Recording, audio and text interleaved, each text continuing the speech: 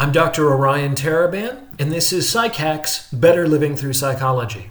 And the subject of today's short talk is how to confront a friend. This is actually very, very difficult to do.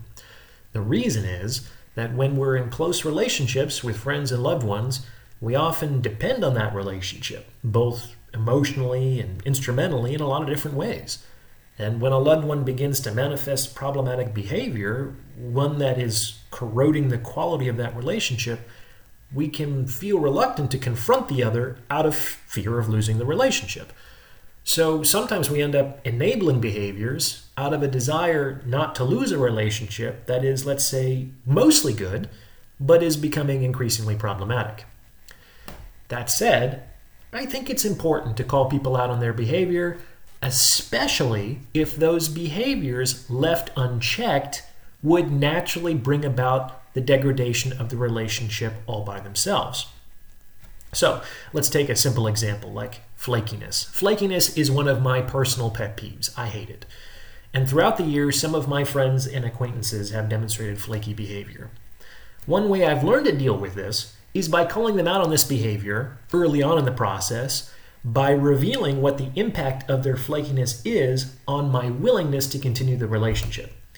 And this is especially powerful if this impact is kind of an organic, natural emotional response. So, for instance, a friend makes plans with me, and at the last moment, he flakes. So I'll call him up and say something like, "Hey man, I've noticed that you've been flaky the last couple times we've made plans, and I just want you to know that your flakiness makes me more reluctant to make plans with you." Which, sidebar, is the natural human emotional response when people consistently cancel plans. You come to not trust that they're going to follow through, and so you kind of organically begin to pull back. And this, of course, isn't news to anyone. It's likely exactly how the flaky person feels when someone consistently cancels plans on him. So you just share with them how their behavior makes you feel. You don't come down heavy saying things like people should keep their word or you need to get your act together. Instead, just say something like the natural consequence of you doing this is that I don't really want to make plans with you moving forward.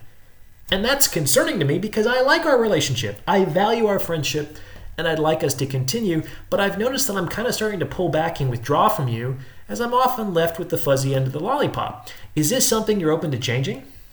At this point, if you succeeded in confronting your friend with I statements, talking about your own subjective experience non-judgmentally, instead of coming down with a lot of blame and shame, most people are going to be like, "Yeah, you're right. Okay, my bad. I'll try harder." And then you can see if their behavior actually changes moving forward because people can say whatever they want in that moment. The real apology is changed behavior.